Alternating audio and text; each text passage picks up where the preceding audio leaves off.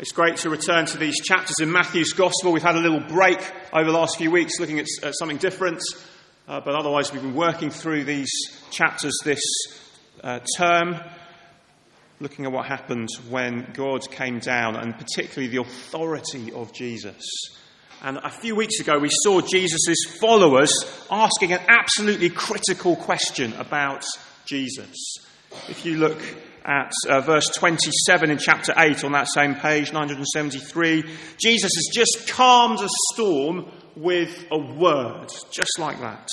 And his followers, the disciples, are reeling in amazement. What kind of man is this? And it's the central question of these chapters. Who is this who can do these extraordinary things with such clear authority over sickness, over sin, over the natural world, over evil, even over death, we will see in a week or two's time? Matthew is writing to convince his readers that they need to sit up and take notice of Jesus. He's not just a prophet, he's not just a good teacher, he's not just some guy who started a religious movement by mistake. He's God on earth as a man with all of God's authority to do what God does. And that's what we've been seeing so far. Matthew has at least two types of person in mind as he writes. He has the person who is a skeptic, who's yet to follow Jesus for themselves. And he wants that person to be convinced that Jesus is worth taking seriously.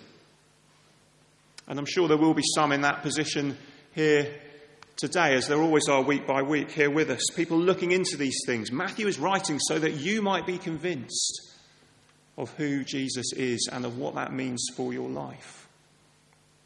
And then also there's the person who's already following Jesus. And he wants that person to understand what it means to follow someone with this kind of authority.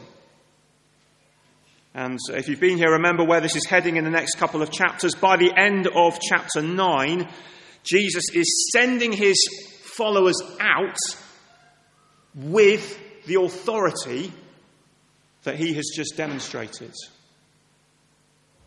So they need to know what kind of authority that is before he sends them out. And they're going to encounter opposition, he says in chapter 10, and we will see in a few weeks.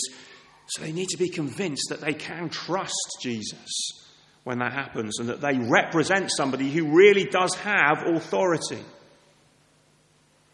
But getting Jesus' identity right is only the first step in establishing the kind of authority that he has. The question is not just who he is. The question is also, why did he come? What is he going to do with this extraordinary authority that he has over sickness and sin and the natural world and evil and even death?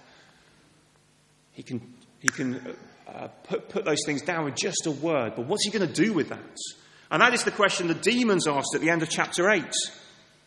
What do you want with us? Have you come to torture us? In other words, why, Jesus, have you come? What are you doing here with all this authority? What are you about? Because it's possible to kind of understand who somebody is, but not understand what they're about. I suppose I said to you, what do you make of Boris Johnson and Jeremy Hunt? And you said, well, I'd have question marks over either of them playing cricket for England. They definitely won't help us win the Ashes. Well, you've completely misunderstood what they're about. And we need to make sure we don't do the same with Jesus. So why did he come? That's what we're going to see in these verses. Two things to see. First of all, then, from verses 9 and 10 in chapter 9, Jesus came for sinners. Jesus came for sinners. In these chapters, there are lots of miraculous healings, really extraordinary things which go on, but then suddenly, in the middle of all that, we get this little episode with Matthew, which at face value looks a whole lot less dramatic than maybe a paralysed man walking again or a storm being calmed with a word. Well, the church has always identified Matthew, who's identified here, as the author of this gospel. That may be why that is here in one sense. But what is more significant and easy for us to miss is just how significant and dramatic it would have been for Jesus to interact with Matthew like this. It was a big shock to see him doing all these extraordinary miracles. This was a big shock too. Because Matthew was a tax collector, which meant he was a collaborator with the hated Roman occupiers, because he was collecting tax on their behalf. And with that, he was probably a fraudster and a crook, kind of taking a sizable personal commission from whatever he collected from the people of Israel. Now, I don't know what the equivalent today would be in terms of having what you might call a low approval rating in the general population. I don't know, maybe a traffic warden. I don't mean to offend any traffic wardens here.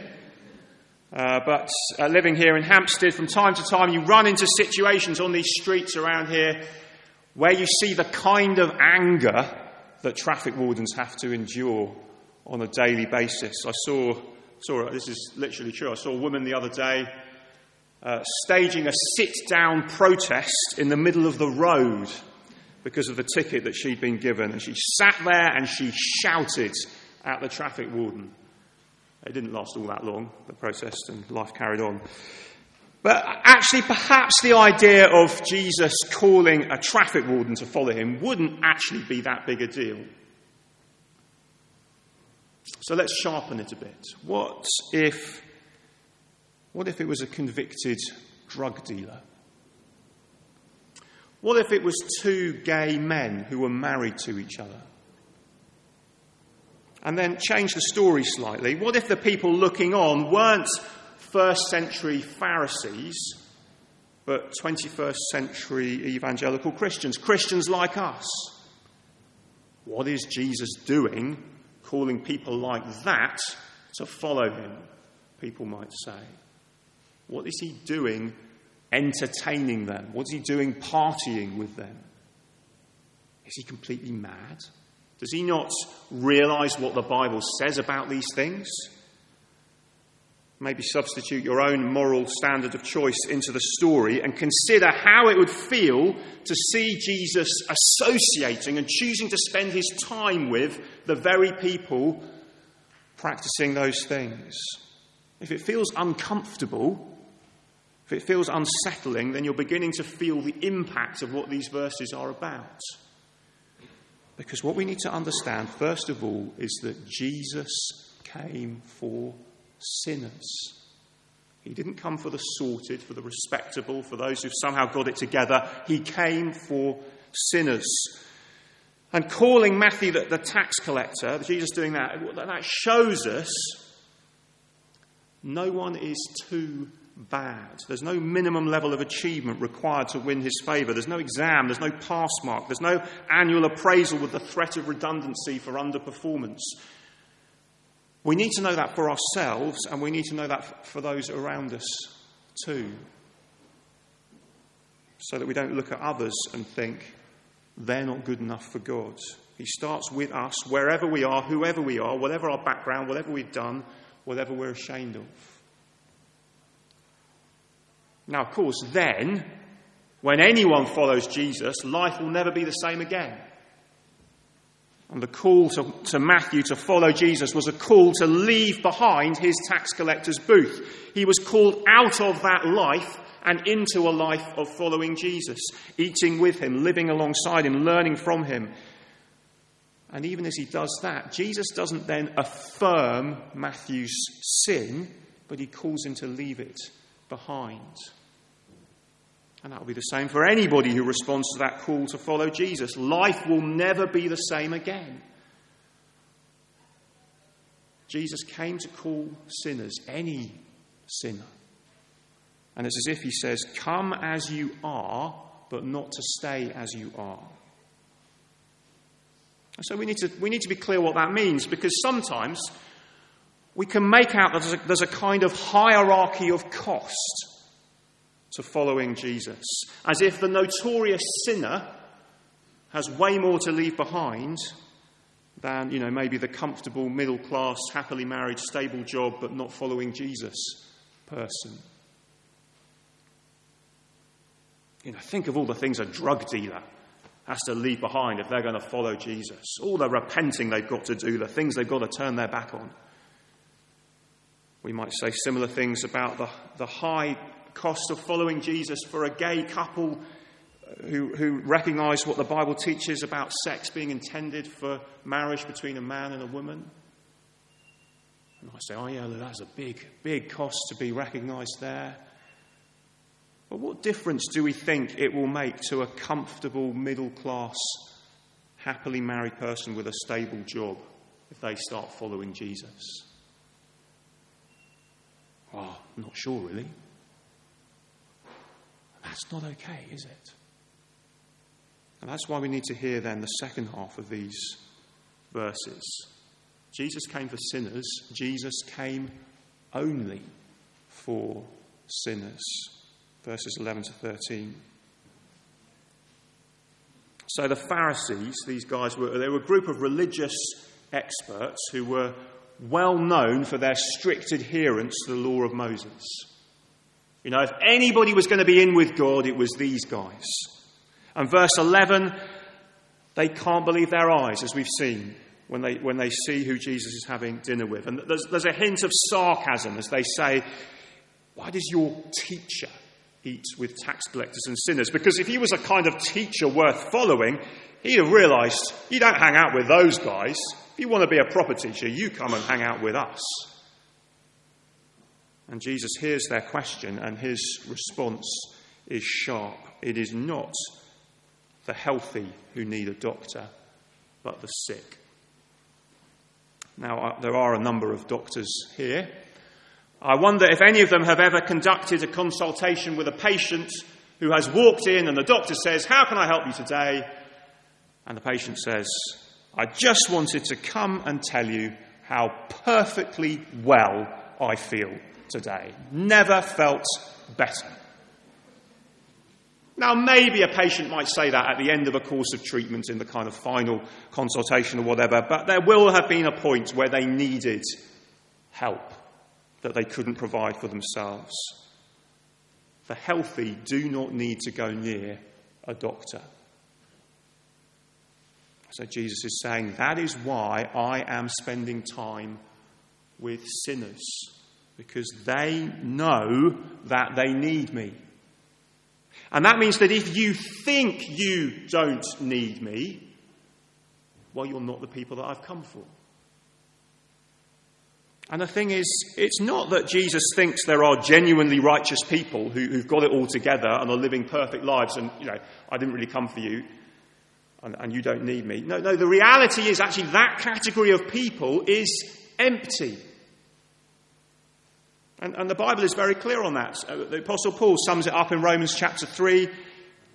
He says, there is no one righteous, not even one. Jesus is saying, I've not come to call the righteous but sinners. And he's saying that precisely in order to highlight the sin of those that he is talking to, these Pharisees. Okay then, but what is that sin? Because, these Pharisees were upright and religious people. They were the establishment. They could do no wrong in the eyes of the people. They were so scrupulous about not breaking the law of Moses that they first listed out the 613 commandments that they could number in the law of Moses that they found in the first 5 books of the Bible. And then they, in order not to break those and to be seen to be breaking them, they created a whole bunch of extra rules and traditions that acted as what you might call a fence around the law, so that you could never get anywhere close to breaking any of these laws. So if you went and examined the life of a Pharisee, you wouldn't find external evidence of theft or murder or adultery. They would have been scrupulous about tithing their income. You could have looked at their bank statements and seen what they were spending their money on. They would have been scrupulous about not working on the Sabbath, outwardly living a completely rule-keeping life, a respectable life. And it's possible that we might feel like that today. I'm not a sinner, someone might say. Come on, I'm not a paedophile. I'm not a sex offender. I've never done any of these dreadful things that are coming out every day now in these Me Too things on Twitter and the rest of it. I'm not engaged in gang violence. I don't carry a knife around with me. I'm not dealing drugs. Those are your sinners. Those are the people who need a sin doctor. Oh, great. Yeah, I'm really pleased to hear that there's a saviour for those kind of people. But, me, not so much. I lead a respectable, upright life. So tell me then, that person might say, what is my sin? And Jesus points at the answer in the middle of verse 13 there. He says, go and learn what it means. I desire mercy, not sacrifice. And it's a quote from Hosea. We heard it as the opening verse on the front of the service sheet. In the time of the prophet Hosea in the Old Testament, which is about 800 years before Jesus, the issue was that God's people were being massively complacent. They could see the sin in everyone else. They could see the godless nations around them. And they assumed that they were immune from God's judgment. And they assumed that because they could point to the legalistic keeping of the law. Well, we do our sacrifices in the temple. Look, I've ticked them off the list. I've been every day. I've done all I'm supposed to do. We are safe. And in chapter 6, as God contends with them and argues with them, he brings his charges to a head in the book of Hosea. And he says here, I desire mercy. That's how it's translated here. That same word is often translated steadfast love, covenant love. In other words, God is saying, I don't just want to see outward obedience. And I don't just want to see ticking the box that says I've done my sacrifice. I want to see the life of love that flows from the heart because you know God.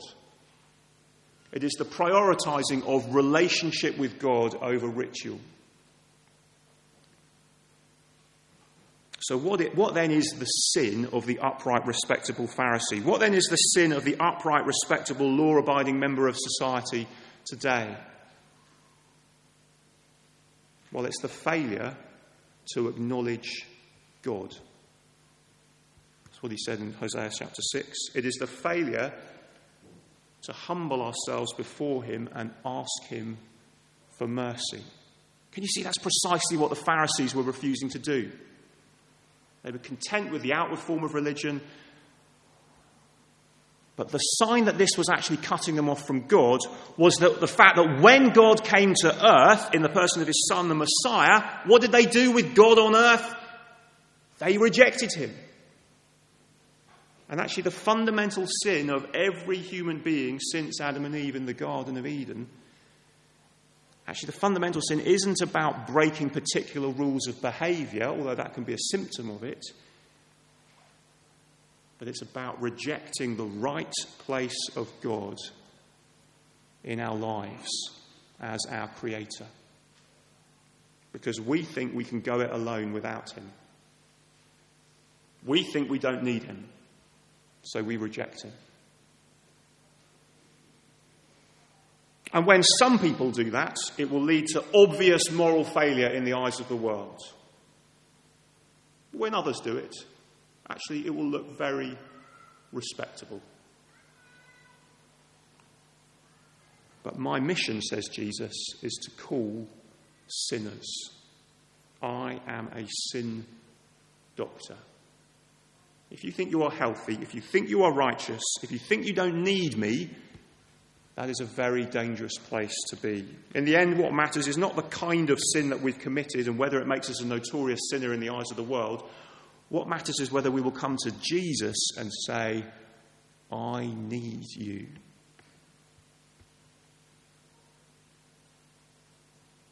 And one of the symptoms of whether we understand this is then in how we treat others. If I'm a sinner and I'm open about that, how can I ever look down on another human being, whoever they are, whatever they've done? as has been said before, there but for the grace of God go I.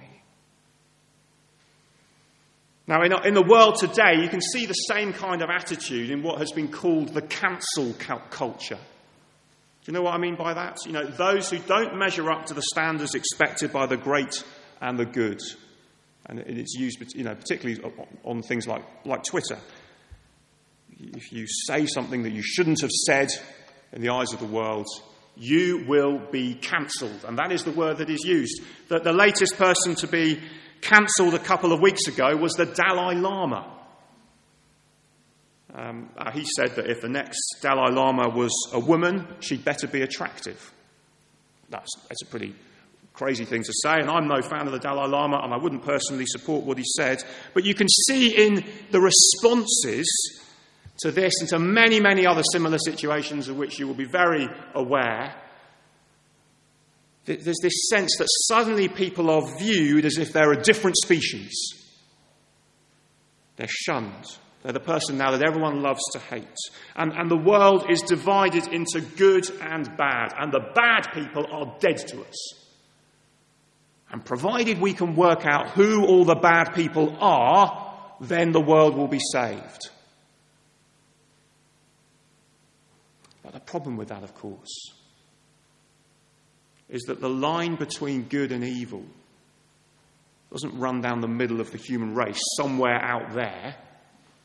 The line between good and evil runs down the middle of each one of us.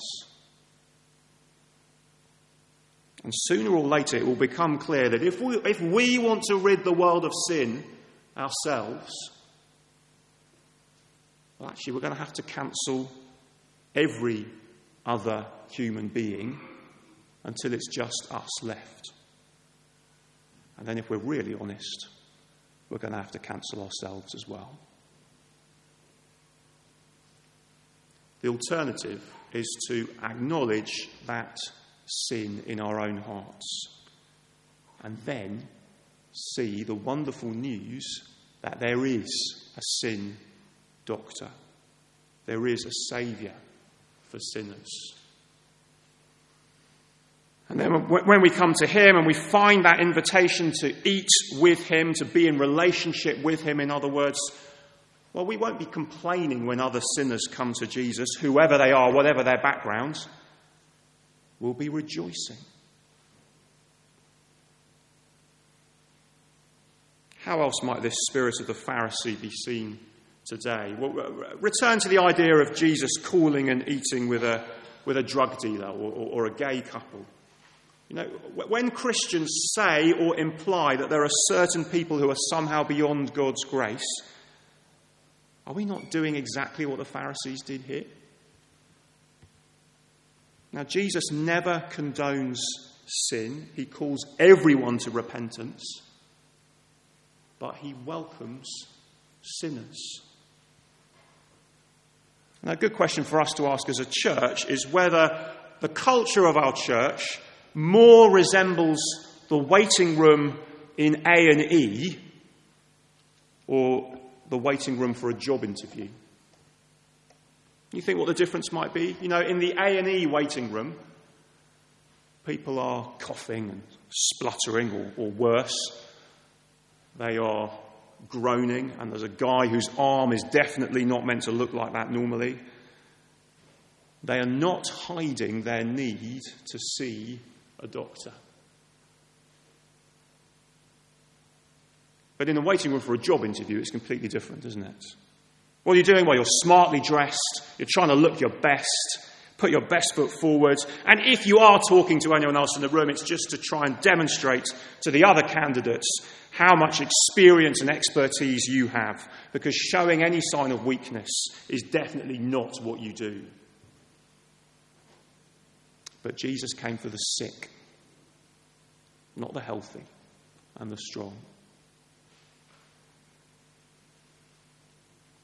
Well, how then might we change that culture if we thought that sometimes we're a bit more like a job interview as a church than the A&E waiting room? Maybe it would be through a willingness to be vulnerable about the things that we struggle with. whether that's one-to-one with people, whether that's in small groups, so that it's clear to everybody, because it's true, that we are all sinners. It's not just the world out there that needs the gospel, it's us in here. Then so often we struggle with guilt before God, don't we? Have I prayed enough? Have I given enough? Whatever it might be. Well, Jesus is the doctor that we need. We need to come to him in our guilt, and we will find the forgiveness that we are desperately in need of. What about in our attempts to tell other people about Jesus? Do we subconsciously find ourselves applying a kind of pre-filter to those we pray for and seek to share the good news about Jesus with? Like in Britain's Got Talent or the X Factor. It looks as if the contestants are appearing in front of the judges for the first time.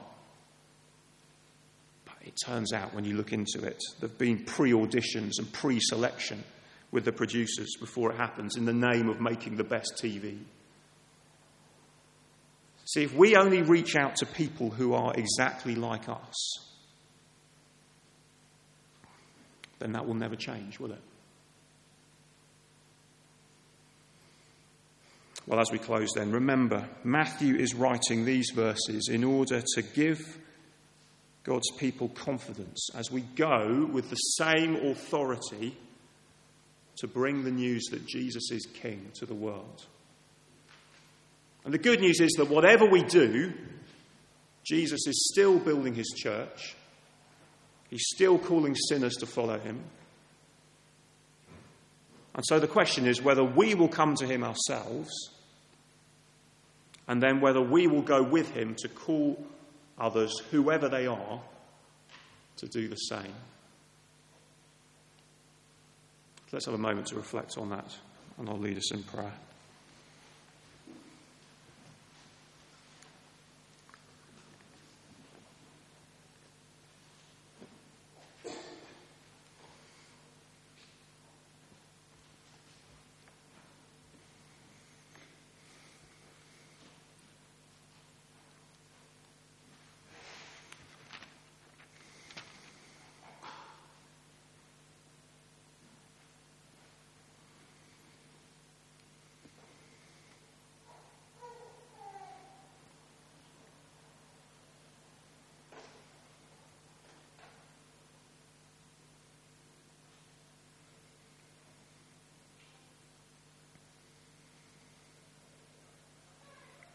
Father God, we confess before you the spirit of the Pharisee within us that thinks that we're good enough as we are, that we don't need Jesus.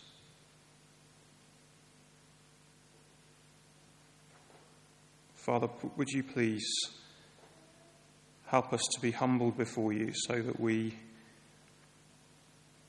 rejoice that there is a Saviour for sinners.